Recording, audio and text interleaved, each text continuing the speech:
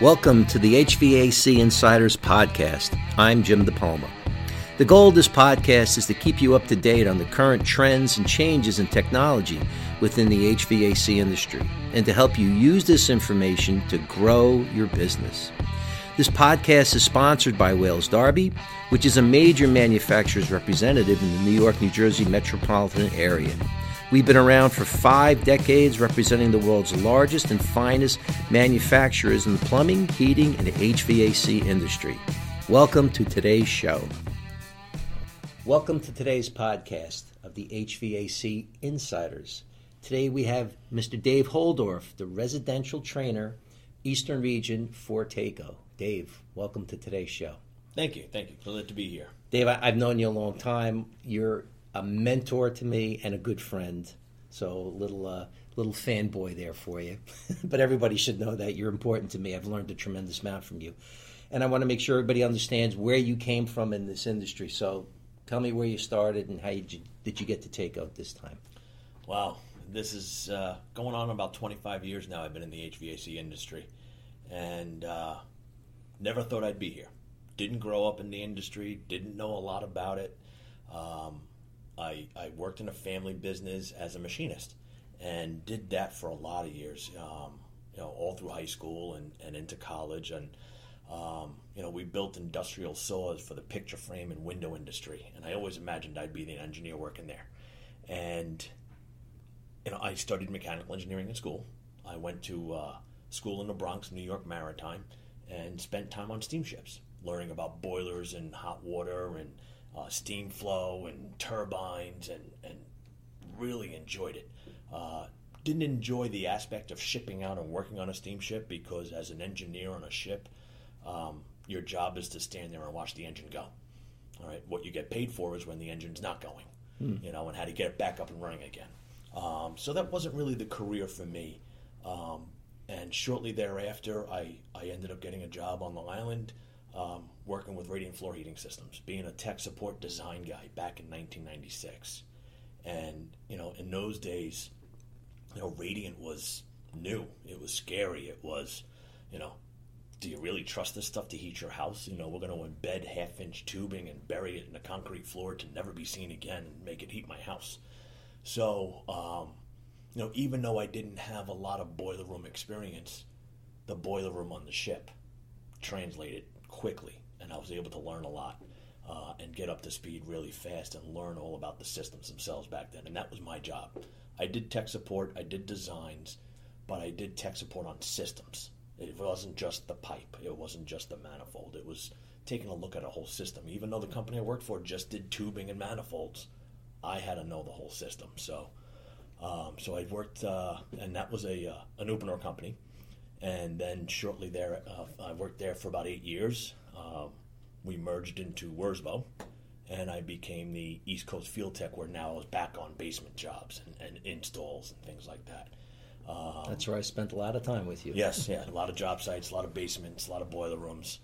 And then from there, TACO came calling and wanted to know if I wanted to talk for a living. So stopped going to the basements. Once in a while I still do, but to spend my time in front of a classroom. So now all that information I've shoved between my ears over the last 25 years, I get to disseminate it back, not to just one person at a time, but to a group full of people at the same time. Right.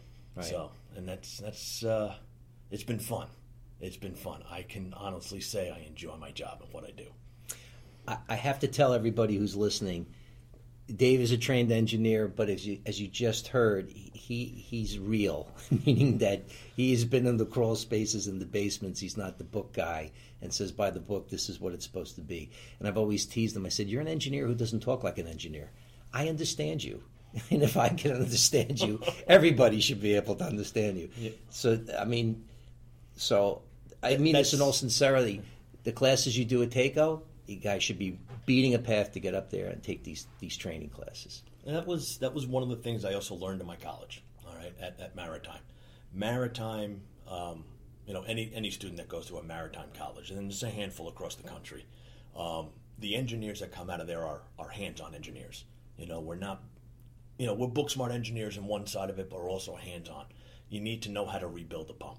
You need to know how to do some welding. You need to work on a lathe in the middle of the ocean because you got to build stuff that breaks. So it wasn't like today. I can go down to the wholesaler and buy any part I want. Right. You're in the middle of the ocean. You're making it. Yeah. You know, it's a long drive. You don't have a supply. So, yeah. So, so that was one of the great experiences. Being a machinist for so many years, too, I learned so much from so many people, from my grandfather, from my uncle, in working at that machine shop. One of my mentors there at the company, this guy by the name of Robert Rizzo, the Rat. That's what we nicknamed him. And we worked in an area that we called the specials department. We took our existing machines and just customized them for the customer.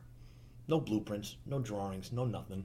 Maybe we had photographs of a machine that we built 10 years ago, and we built the machines from that. So him and I worked together doing that, and that was a lot of fun too. So, and that's just like what we see today. We get down to a boiler room. Actually, we get down to a basement, look at a wall, and then imagine a boiler room going there. Yeah. So that's the fun part. Yeah. That creative side, I would hope that a lot of the people listening grasp that creative side, because that is the beauty of this business. Yeah, we deliver comfort. We have to connect pipes, so the components, we got to wire things. But there's a lot of satisfaction in not only just creating what you've created, thinking about it, and then producing it. I mean, that to me is art. Yes, it's a major skill set. No different than music, no different than painting a picture. It's art. It's our own art, yeah. And not many people appreciate what we do sometimes. There's some people that don't see the art yet. It's kind of in their mind's eye, but they only see a part of the art. Right. And I think that's one of the things that you and I get to do on a regular basis is to teach the art class, and how to make it a system. It's not just a bunch of parts and pieces laying together. Now it's a system, right? And components that work together. So, for me, when I do training classes, I love seeing a light bulb go off in that one guy. Right. The one person in the room, all of a sudden the light bulb goes off and he gets what you're saying. And that makes everything worth it after that. When you see that light bulb go off. Yeah. And understand the whole relationship and what we're trying to do and what we're trying to achieve out of it. It's not necessarily selling a part. It's actually trying to make a system. Right. And put it all together. Yeah. And everybody should appreciate that not everybody who's a mechanic can create this type of art. They can put stuff together, but if you're starting it from scratch, you're designing it from scratch, you're thinking about it, you're designing it to meet that particular job. Every job's a custom job, even though it's a 80,000 B2 boiler, 4 zones, with zone valves, or 4 zones with pumps. You've done it a million times. It's still custom to that particular job. And that art is what these guys should be talking about, because that's what they're getting paid on. Be proud of it. Talk about it. This is what I do. Mm-hmm. Yeah, because that's what our customers, that's what their homeowners are paying us for. Right. Right. Is for your artwork, and they're not just paying for a pump. They're not just paying for a boiler. They're paying for the artwork of the system itself. So, enjoy the art at the same time. And there's still jobs that I go back to and take a look at that I've been to. I was just at one recently. Somebody asked me about some questions on a project, and all of a sudden they found my business card shoved behind the wall, and it was there 15 years ago. Oh, boy. So, and I had the same phone number, so they called me up and said, hey, can you come take a look? We want to update. We want to bring it into the new century with new components and stuff. So, and I couldn't remember the job, and finally when I get there and I'm looking around, I'm like, oh, yeah, I remember this application. I remember this project. It's fun, so... my kids don't think it's so much fun a lot of times, because I drive around the neighborhoods and I said, I made that house warm, I made that house warm, and they're like, come on, Dad, I snow melted that driveway, so yeah, they hear that part of it, but that's the freak in me. Yeah. Well, that's awesome. That's awesome. I find it interesting that now a lot of those older systems, they do need some TLC. I'm starting to get those calls now too. Pictures of old manifolds. Old 4-wire actuators that kind of look a little rough. It's time for an upgrade. They need to change to new actuators, Yeah, you think about 20 years of runtime. Sure. We don't think that's a big deal sometimes in a boiler room, but, you got 250, 400,000 cycles on these components that are going on and off all day long. They need updating. They're not going to last forever. No. Some of the components are going to last forever, but it's all about cycle count. Right. And what we do. And again, trying to make a system tries to minimize that cycle count, tries to make the system last as long as it can, get the homeowners to get their dollars worth out of it.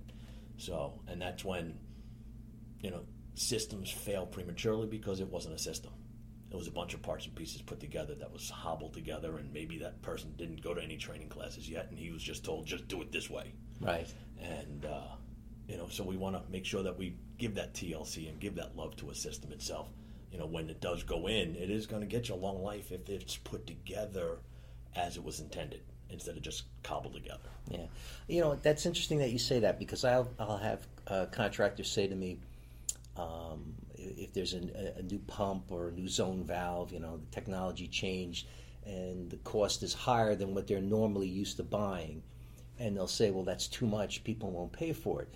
And here you just made a point, well, if they made the details right in their install from the beginning, from that earlier design, they wouldn't have to be changing some components at an earlier time. It's going to get that 20-year, 25-year lifespan. Correct, yeah. But ask how many people keep a car for 20 years. That's true. Right? And their boiler room was actually less expensive than that car. That's true. And they want the boiler room to last longer. Right. So it's interesting, how long do people keep kitchens? It's all relative, and sometimes we need to discuss that with our homeowners, instead of just trying to come in there as the low price guy.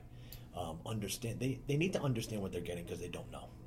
All right, that's our job. That's what we know. We know the components. We know systems, but they don't know. And we need to convey that, and I think a lot of times we don't spend enough time discussing with our homeowners what they're getting, what they're expecting. Their expectation levels are high, but we don't know what it is. They don't know what it is.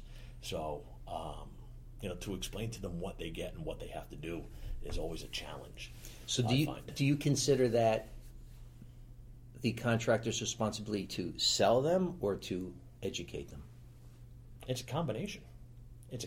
Nobody wants to be sold something. Right. They want to buy something. All right. And they want to buy, but they want to make sure they're getting good value. Nobody wants to overpay and be sold, as quote unquote being sold. Sold means you bought something you didn't need. Nobody wants to be sold, but they want to be sold something and understand why they're getting it, what they're getting, and why it costs what it costs. Right. And what's my advantages. And I hear it so many times, and we talk about it back at TACO all the time out of our training classes. Well, what's my return on investment with this boiler room? You're saying this is all the latest and greatest and the most efficient equipment out there. What's my return on investment? There's no such thing as a return on investment when it comes to a boiler room. All right. It may use less fuel and you'll spend less money heating your home, but you're not going to. A return on investment means you spend $100, you get $110 back over time. That doesn't happen with a boiler room or any heating equipment for that matter. You're just going to spend less money to operate it over the lifespan. So yes, we need to teach our people that. Customers have to be taught that. Contractors need to be taught that, understand it, use the right lingo. It's just the wrong lingo sometimes. It's not. You're not being incorrect, but it just might be the wrong terminology to what your customer understands, what you're trying to convey to them. So we want to give them the right stuff. Right. All right. Maybe you're not going to spend the money in your own home. All right, but let that customer make the decision. So tell them what you're doing. And understand the differences. Don't get into the minutia of the difference between this pump and that pump in a project, because that part that's your responsibility, that's your expertise. All right, but if you put outdoor reset on the boiler, for example, understand, make sure the homeowners understand not to set their thermostat back 10 degrees at night like they've been doing for the last 20 years. Right. It's not going to respond the same. Right. So don't say outdoor reset's horrible for a boiler room, because it's not. It's going to add efficiency and fuel consumption in a house. But it changes the performance inside the house based on what the homeowners are used to. So that's the conversations that need to happen. Say, all right, well, I put this efficient system in your house now. Let's use it in this direction. Instead of turning your thermostat back 10 degrees, yes, we understand you still want to set it back and you want to save some more fuel. That's great. Go maybe 3 degrees. Because when's the boiler most efficient, Jim? When it's off. There you go. Took me a while to learn that, but I did. So it's just an understanding of the systems and what we do downstairs. Right? The homeowner's interface to what we do is just to that thermostat on the wall. Right. The rest of it downstairs is all Greek to them. We encourage the contractors when they come to our classes that if you're not comfortable selling, then educate instead. Educate their customer. Ask them the questions of how long they're going to live in the house. What are their expectations, or ask them what the current system is currently doing. Are you comfortable in the house everywhere?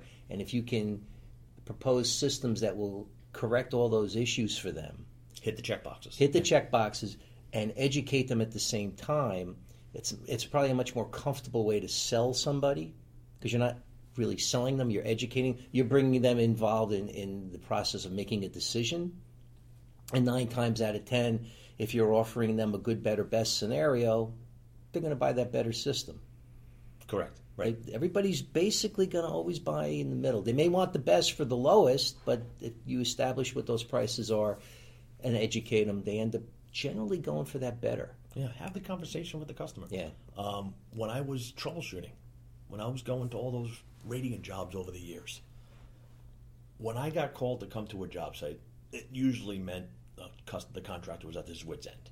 All right, the homeowner was upset too. We're not just not getting a good heating system. I can't make the house comfortable, or whatever's not happening. Because I covered the whole East Coast back then too. So if you called me up and said, "Hey, come take a look at a job site," I got in my car and drove 8-hour radius.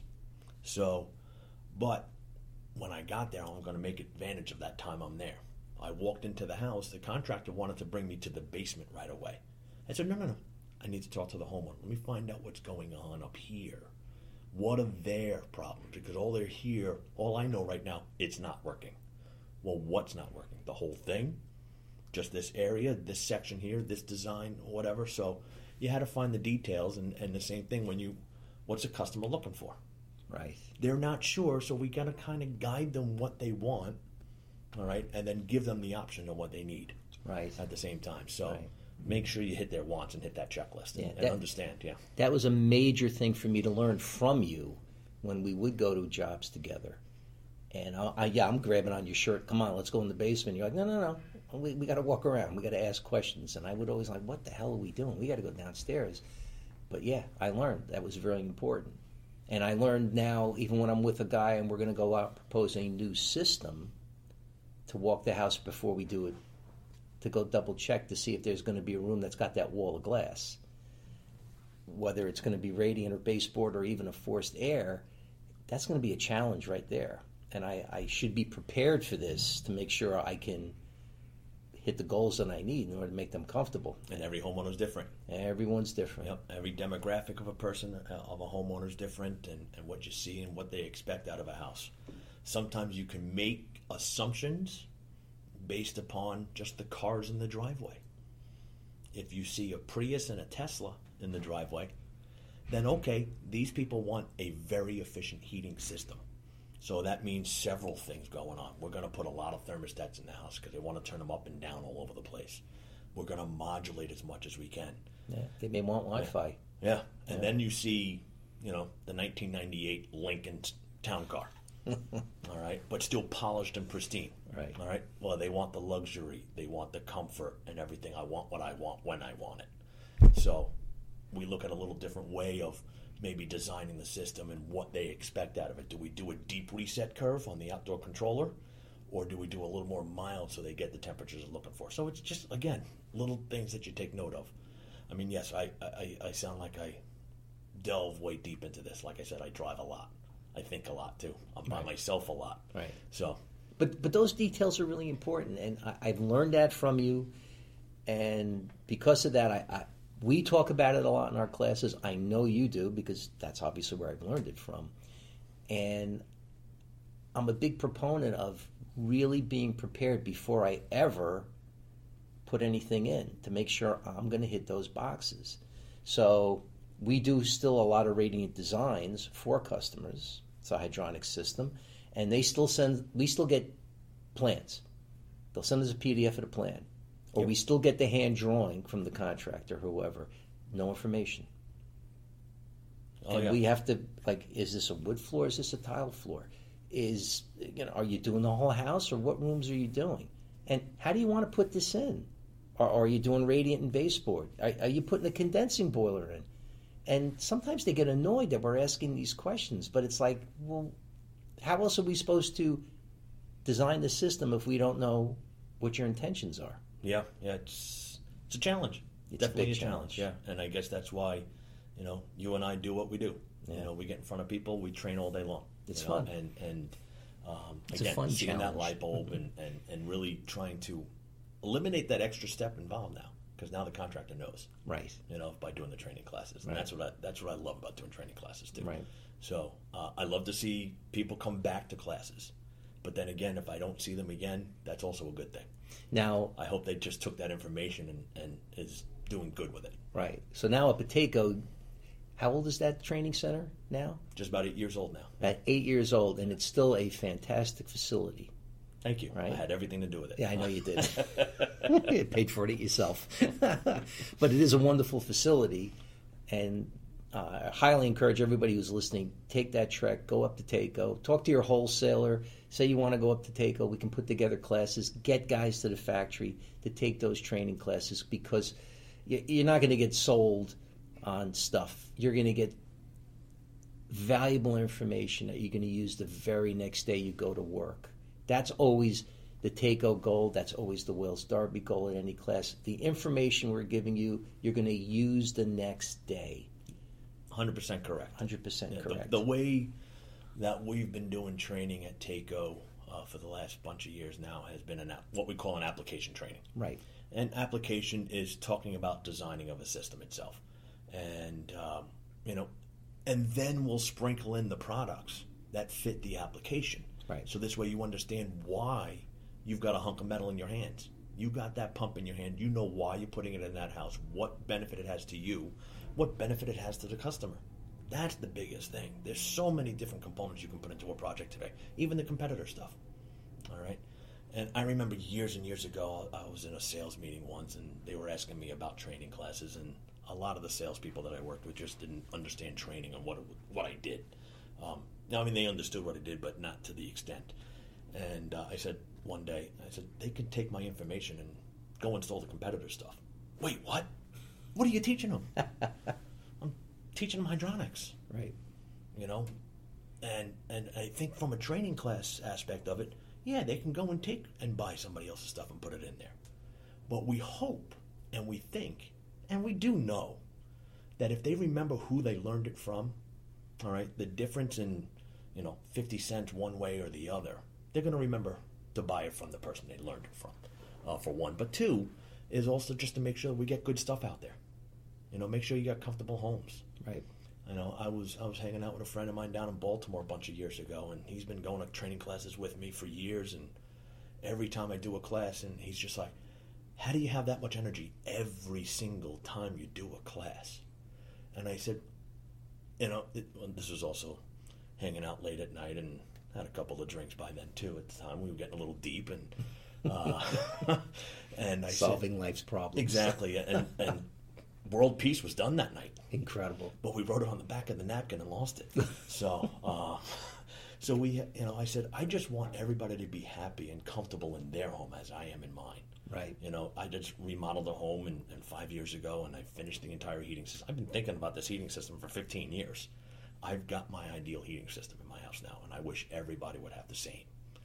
So that's my goal, and if I can teach people to do that and to reach that level of a system itself, is what I strive for. Right. It is very fulfilling when the light bulbs go off and guys get it. And you're right. They come to a class, they learn from you, they learn from us, and they get our contact information. So now, not only did they learn from us, they're going to call us. We encourage them to call us if they got a question, if they got a problem, and we answer. You answer. Most definitely. Yeah. Guys from years Unless ago I'm are in still, a training class. Yeah. That's correct. Yeah. Guys are still calling you from years back. Find my card somewhere. That's right. Yep. That's right. All right, cool. We have to say happy birthday. Oh, not mine yet. No, but it's Taco's. Oh, yes, it is. I'm only half as old as Taco. Only half as old. Yeah, I feel like it sometimes. They're a 100-year-old company in 2020. 100 years. That's Yes. incredible. Yes. USA manufacturer, 100 years old. 100 years old. Yep. Who else is doing that? Yeah, there's a handful. You know, and what's even more interesting is that it's still a family-owned business too. Right. You know, it's not a public company and a bunch of this big corporate atmosphere and things like that. Johnny White and his family have just done an amazing job. I mean, it's an honor and a privilege to work there. You know, I can't believe I get to work for this company. You know, it's just enjoyable because they allow me to do what I do. Right. All right. They're not telling me what to do. They say, you do what you do. All right. And that makes it enjoyable. And to work for Johnny like that is just amazing. It's just, and again, fun.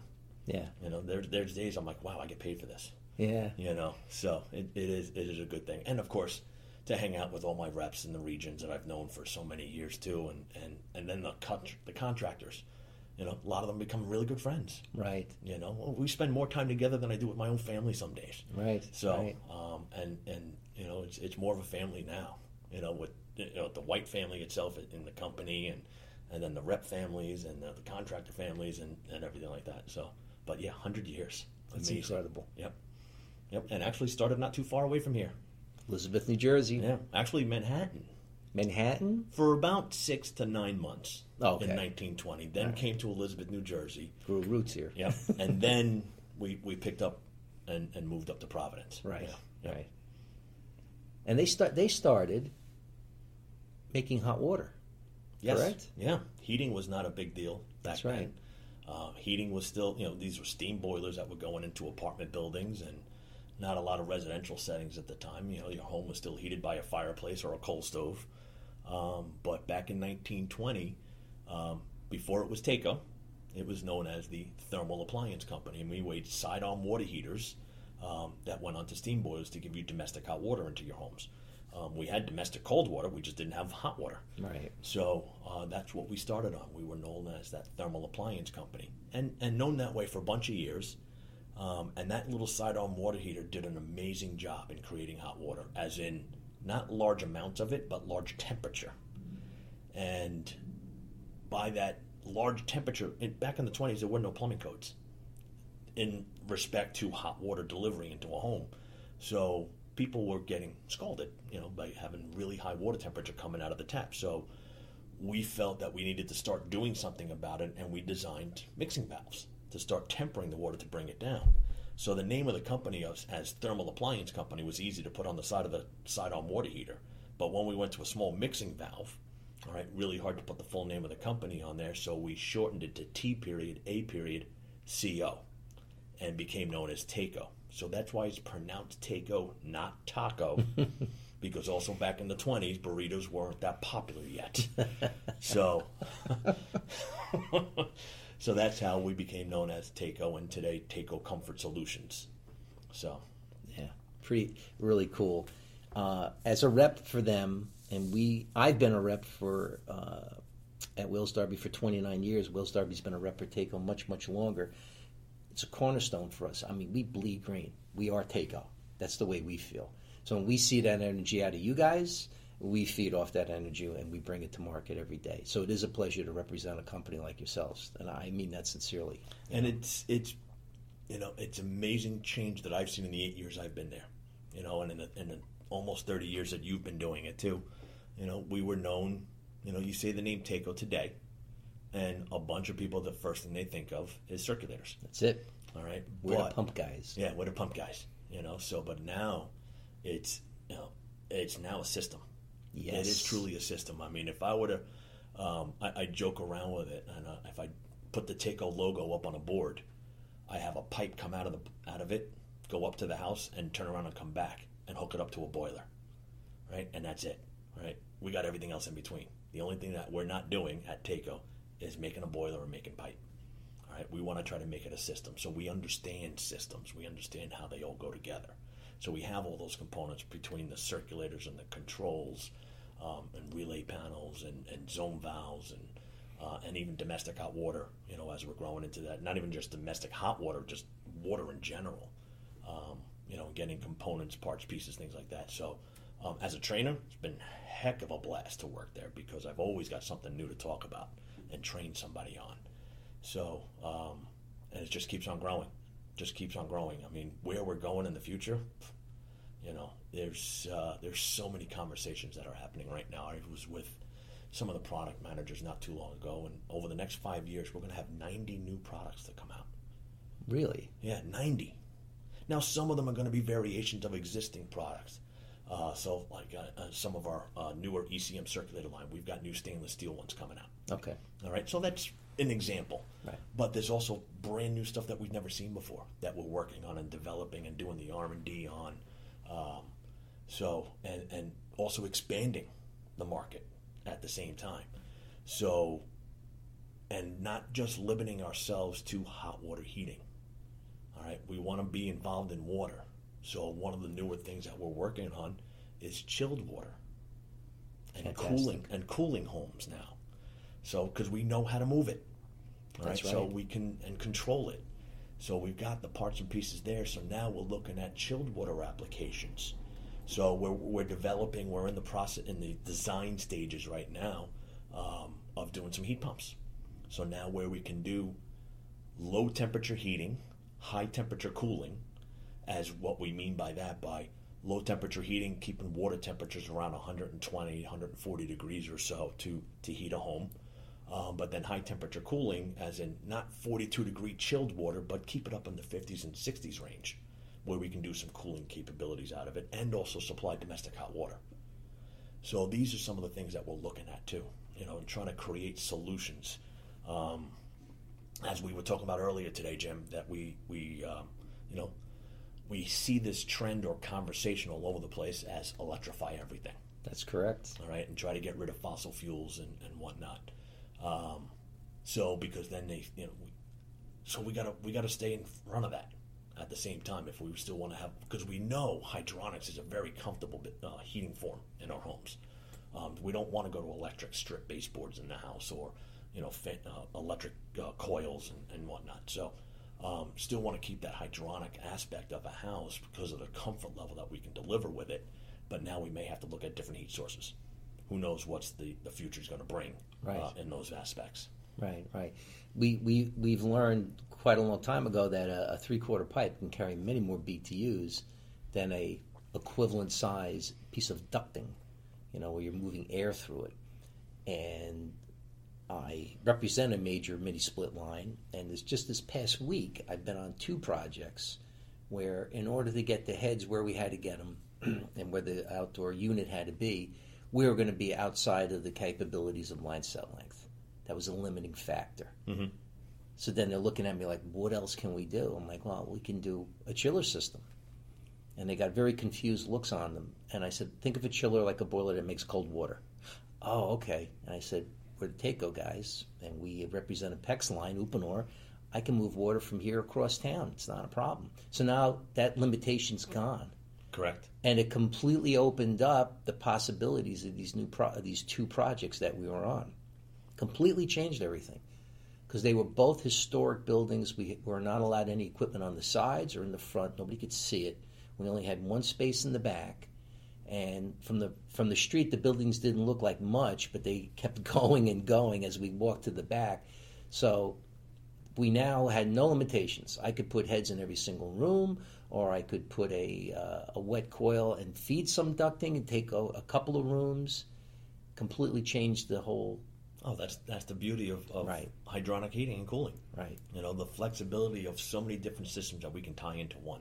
Just on the heating side alone, we can start off with what we know most, fin tube baseboard. But then we can go to fan coils. Then we can go to cast iron baseboard. Then we can go to panel rads. Then we can go to radiant floors. We can go to convectors. There's so many different ways that we can heat a home with one heat source. Yeah. All right, and it all depends upon the construction method. So I always look at it this way when I try to heat a home. I make the heating system match the house. I don't change the house to fit the heating system. Right. And unfortunately, a lot of homes are designed, a lot of projects are designed around heating and cooling a home. I'd rather do it the other way around. Right. And there's so many ways that we can do it hydronically. So, and of course, the technology is changing all the time. as we hit our 100 years compared to that side-on water heater to what we're doing today. And then as the technology is changing by us because we want to, or the market's calling for it, or even by standards and codes that are coming out. So just this past year, last month, there's new regulations in pump manufacturing. They have to reach certain efficiency ratings. And the government's involved in the DOE ratings with circulators and pumps, and they had to reach certain standards. The government gets involved only because they understand that about 25% of the electricity produced in this country is used to run a pump somewhere. Not necessarily our little pumps that we have in our homes, right? All right, but a pump somewhere, whether it's for the municipalities, for delivering water out to your homes, pumping them up into the water towers, treatment plants, cooling towers. There's so many pumps being used out there that we don't really know about, but there's a lot of electricity. And a lot of these older pumps are running at 20% wire-to-water efficiency. So they need to be updated, whether it's done by controls, make them variable speed, change the motors on them to make them more efficient, do new hydraulic designs. So that code just passed this past January, and we've had to update all of our pumps. So we got a lot of pumps that have been updated. Some of them have already met those standards. They're already there. Some of them needed to be redesigned. We had to throw a controller on them.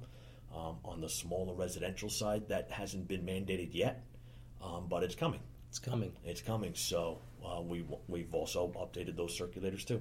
Right. That's huge because there hasn't been a change in circulators, and I think we talked about it earlier. 71. Since 71. 71, the 007 came out. Yep. And then that little bit of an evolution. But then the next change, as you said, was putting the switch on for 3 speeds. Yep. And that was 16 years ago. And here we are today. Yeah. So the new ECM variable speed circs that we have, yes. Right. It's I do a lot of training on them. People want to hear about them because it just sounds too good to be true. They're a few more dollars. So they need to understand why they're spending, because as far as everybody is concerned, 007 ain't broke. That's right. And it isn't. It still works. But it will go away. It may have to go away soon. When that time comes, we don't know. But we are preparing for it. All right? We needed to prepare for the day that little 007 is not going to be able to be made anymore. It's going to be mandated out. So we wanted to prepare, and we wanted everybody to get used to it, too, at the same time. So it's interesting to think about, and I use this analogy a lot, and think about 10 years ago, and when the government got involved in mandating light bulbs. So 10 years ago, incandescent light bulbs. Who were the manufacturers back then? GE, Westinghouse. Sylvania, right? So all those companies were out there. And then all of a sudden, we needed to start switching over and getting more efficient in lighting. So the first light bulbs that came out, CFL light bulbs. All right, compact fluorescent light bulbs. Who makes light bulbs today? I couldn't even tell you. Right. The reason... Those 3 still make them. They do make LEDs and CFLs today, but they didn't believe that anybody would spend $9 for a light bulb when an incandescent cost you 78 cents. Right. What did people do? They bought them. They bought them. In a big way. So those companies were sitting fat and happy, sitting on the side, not knowing what to do. And then all of a sudden, all these other companies came out of nowhere. So we're trying to stay ahead of the trend on that respect when it comes to the circulators. Let's give them what you want. You want the same light bulb, just in a higher efficient format, and something that's going to last longer. Let's put some technology into our little circulators. All right, so we've put that tech in there now. So because there hasn't been any changes in almost 50 years, let's put it into that circulator. We're doing controls and all this other stuff going on, and zone valves and trying to make everything as good as possible. Now we're doing that with the circulators too. So because of the manufacturing tech, yes, they cost a few dollars more. But understand what you're getting out of it. Come to a training class. All right? Just because they cost a few dollars, you get what you want out of it? Most definitely, if not more. So that's the goal, and where we're looking with the new technology. We got to update the old stuff because we got to make sure that people are satisfied and getting what they want out of it too. So yeah, no, it's a big deal, and the ability to have a variable speed circulator on the system side, married up to a boiler that's going to change its output based on outdoor temperature, changes the game when it comes to heating. Now you have the heartbeat of the house, which is the circulator. It's not the boiler. The boiler doesn't move the heat through the house. It's the circulator. Right. So now if I got a circulator that can match BTUs being produced by the boiler based on the temperature outside, because the boiler's regulating its firing rate, the comfort level in the house is going to change completely. Agree 100%. Yeah. I put one of the early AC version Delta T circulators in my home, 4-zone system, standing by a cast iron boiler that I put Takeo Outdoor Reset on. And my wife looked at me and she goes, I don't know what you did, but the house is comfortable everywhere. I used to have a couple of cold rooms, and she goes, everywhere I go in the house, it's comfortable. And you changed one thing. It changed the pump. Well, I had the outdoor reset, but the pump change Right. made a big deal. A lot of modulation going on. A lot of modulation Using going more on. tech in the house, making it more comfortable. Yeah. Yeah, people think they're comfortable until it's actually more comfortable. Right. Which is amazing. And it's so easy to teach when you have an example, and if it's an example that you live with, right? So I'm using my home. Yeah, I live with it. I understand it. And any changes I've made to my home, I can always relate to contractors how that has changed the comfort level of the home, right? And then when I made that complete change, oh my God, how the comfort level of the heat change was a big deal, huge. Yep. This has been incredible, Dave. The information you give is incredible, and it's a joy to talk to you because, again, you're an engineer, but you don't talk engineer. You're related to every single level. Being an engineer just means I got a piece of paper right. that said I took classes at school and I learned these things. No, it's more and than that. There's a lot of things that you learn in the field itself. When I was in college and I remember going to take a final exam and I'm driving my sister-in-law to school. We're both taking tests at the same day at the same school. And she didn't go to Maritime. This was community college before then. And I'm driving there and I have all my books going to class. She's like, what are you doing? I thought your test was first thing this morning with me. I said, well, it is. Well, what are you doing with the books? You going to try and study like in the 5-minute walk up to the classroom? I said, no, we use the books in class. And meanwhile, she was studying to be a teacher. She had to memorize everything for her tests. Oh, wow. So as, saying that I'm an engineer just knew where I can find the information, what book to look into. I got, I had a 4-hour test with 3 questions. All right, here you go answer it, go find the answers. Oh, jeez. So that's what it was like. So it just says, all right, I know where to find information. And when I first started in the industry, I would look to people that knew this stuff already. That would look around. For example, like Dan Holohan. Being a fellow Long Islander like I am, I would look up to him. I would call him. I would talk to him a lot of things, and other manufacturers at the time, and the boiler companies, and the people that have been doing it for a while that I would learn from. So you got to find the information. The information's there. All right, it's in that book. It's in that person. All right, it's in that company. It's all out there. So, just being that I'm an engineer just says I took classes for it. So, but we're all engineers. There's more than that. Yeah. And since you brought up book, and I know you did it just because you were just talking about yourself, for the first time ever, you guys created a Takeo catalog. Yes. A magazine-style Takeo catalog, one just for heating, one just for plumbing, and one combined. Mm-hmm. Mm-hmm. And I have the heating one in front of me, and we teach out of this catalog now. The beginning of the catalog is, there's spec sheets on all the different products and pump curves and stuff, but on page 28 of this heating catalog is formulas and reference information. And we're teaching our hydronics class, all the stuff that you taught us, we're teaching it too. Universal hydronics formula, how to size the piping, how to figure out CV and head loss, how to figure out the head loss in your piping runs, how to figure out head loss when you're dealing with PEX pipe. It's all right here. Mm-hmm. Mm-hmm. And when we do our classes, we're opening this book, they're referencing it, we're giving them problems, and they're using this book to figure out the answers.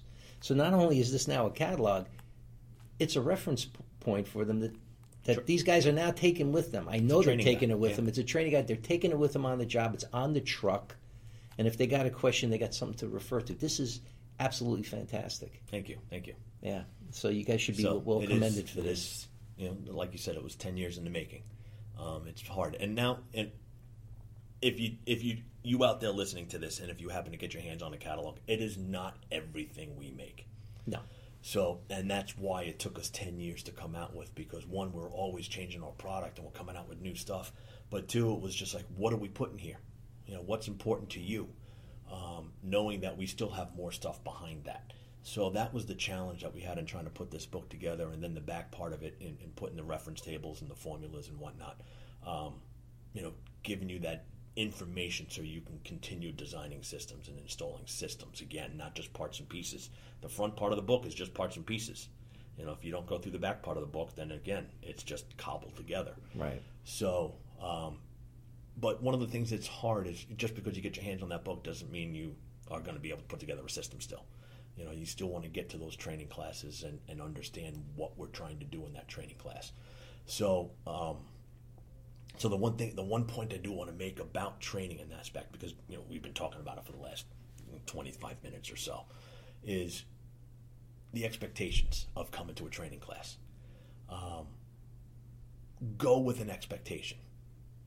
Read up a little bit. 20 minutes. Spend 20 minutes on the topic that's going to be there when you go to a training class that's put on by your rep, by your wholesaler, by a manufacturer that you go to. Yes, there's the part of the social part of meeting a manufacturer or whatnot, and spending time with these people and learning from them. But then there's also your expectation as an attendee going to a training class. If you're going to go, write down a couple of things that you wanted to get out of it before you get there. All right? And convey that, or make sure that your expectations is what the class is. There's been way too many times where somebody came to a training class and just because it said TACO on it, he thought he was going to learn about pumps, and I was doing a totally different training class. When are we going to do pumps today? Yeah, because we could do a class on TACO and it's all of voltage wiring. Yeah. Nothing to do with a pump, only in how to control it. Yeah. So understand what you want to go for. Understand what you want to get out of it. What's the advantage to you to go to that class? Do some homework. All right? The trainer in front of the room is doing his homework to making sure that he hits every bullet point that was in that flyer or that brochure for the training class. Make sure that those bullet points match yours. All right? Make it important. All right? Come there. Bring a notebook. All right? Because we're going to give you a pad in case you forget it, and that happens. All right? But if we give you a pad and you write something down on that pad and you just take the top piece of paper off of it, it gets lost. It gets misplaced. Things like that. If you have your training book, your notebook, you can always reference back to it. Right. And that's, writing it down makes you remember it for a longer period of time, but doesn't make you memorize it. Make sure, because when you got that book, you're going to go back and look at it again and again and again. And then eventually, the first half of that book, that notebook that you have, you don't look at it anymore. You know why? Because now you've memorized that information. You memorized it. All right? So you need to go back and take a look at those notes too, even after that training class. A couple of weeks afterwards, look at those notes. Keep that notebook still, because you're going to add more to it. Once the cement hardens in the head, it's time to retire. Okay? So we always want to make sure that concrete stays a little slurry still. So. What are you referring to, Dave? I'm getting old? What are you doing? Where are you going here? Never. Old is just a number. Yeah. I mean, our hydronic classes, we do our advanced one, which goes over 4 different sessions, and that's generally 3 to 3.5 hours a session. Mm-hmm. And then we have a speed date version of it where we do it in 2.5 to 3. And I'll tell the guys when I do the speed date version, say, look, I'm going to hit you with a lot of information. I only need you to concentrate on one thing. That's it. Concentrate on the universal hydronics formula. And now with this catalog, everything else that we've gone over, what page to go back and review. Correct. And it does take the room, makes the room calmer. Everybody does relax, and they start to focus more on that one thing that we want them to know. Obviously, they're going to understand everything else we go over, because we're going to go over it. We're going to do a good job, but now they have that reference. And as you said, you got to review. And what did we learn from Johnny B? If you don't review it 10 minutes a day for the first week, you'll remember 50%, and after 2 weeks, you lose it all. We lose it all. We had a good meal. Mm-hmm. That was a good meal. Yeah, really pretty cool. A lot of those things, when I first got involved in the industry 25 years ago, I had those charts cut out and taped all around my computer monitor. There you go. It was all over the place around my desk, so I can use it as a quick reference.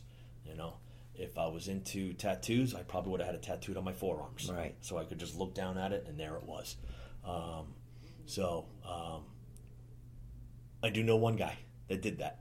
He tattooed him? He tattooed himself, yes. Yep. I saw the 571 heat motor zone valve wiring diagram tattooed on his forearm. Oh, my gosh. Because he didn't want to look it up anymore, so he put it on his forearm, so it was right there always. So that was many years ago. I ran into him. So but we put those things around there and try to memorize it all. It's funny you should say that, because when they come to our 4-week class, we do give them a T-shirt, and on the back of it is the Universal Hydronics formula. So at least they could turn around and say to somebody, "What's it say on my back?" and remember it and use it. All right, Dave, this has been fantastic. Tell everybody where they can find you, either via email or obviously come up to class. How do they come up to a class up at TACO? TACO has that building is always full of people. Right. There's always a training class. Our Flow Pro University online e-learning classes we have already there, so you don't even have to make it to the factory yet. But if you want to come up to the factory, take a look at Flow Pro training. We do 6 classes a year where John Barber and myself are doing a full-blown 2-day training class. So that schedule will get announced pretty soon. Find out about it through our social media pages and Facebook, Instagram, and Twitter. Myself, David Holdorf on Facebook and on Twitter, and on the Instagram page, I am TACO Training. There is also the TACO Comfort page too. That you'll find all that information. So we're very easily found. Fantastic. Look for us all over the place. Yeah. Fantastic. And if you're not sure, check with your local rep. Check with your local wholesaler. There's always different trips that we got. I mean, I do probably 35 different classes a year up at the factory. So I spend a lot of time there. Please come, take a look. It's not just a training center. It's also on the other side of the wall is where the stuff's being made. Right. All right. So the stuff that you've been putting in for the last 20, 30, 40 years is being made on the other side of that wall. All right. And we're going to show it to you. We're going to bring you around too at the same time. And I'm back in my element, back to my machining days. So I love going back out there too. So. And those people that make it, they want to show you what they're doing. Oh, definitely. They're proud of it because they've been doing it for a good 20 years. I think that's the minimum, right? The people on the floor there? Yeah. Our average tenure is 19 years at TACO. 19 years, fantastic. Yeah. That's why the consistency is so good. Yeah. Or even get to your training at your local rep level too. Come to Wales Derby, get the training here too. You want to come up to the factory, we'll dive like Jim. They do a shortened, condensed version here. They do the longer version. You come up to TACO, we got you. All right, and this way you can focus on your craft and on your artwork. That's right. We want you to help. We want to help you build your business. That's what it's all about. That's right. Dave, thank you very much. It's always a pleasure. Thank you. It was a great day.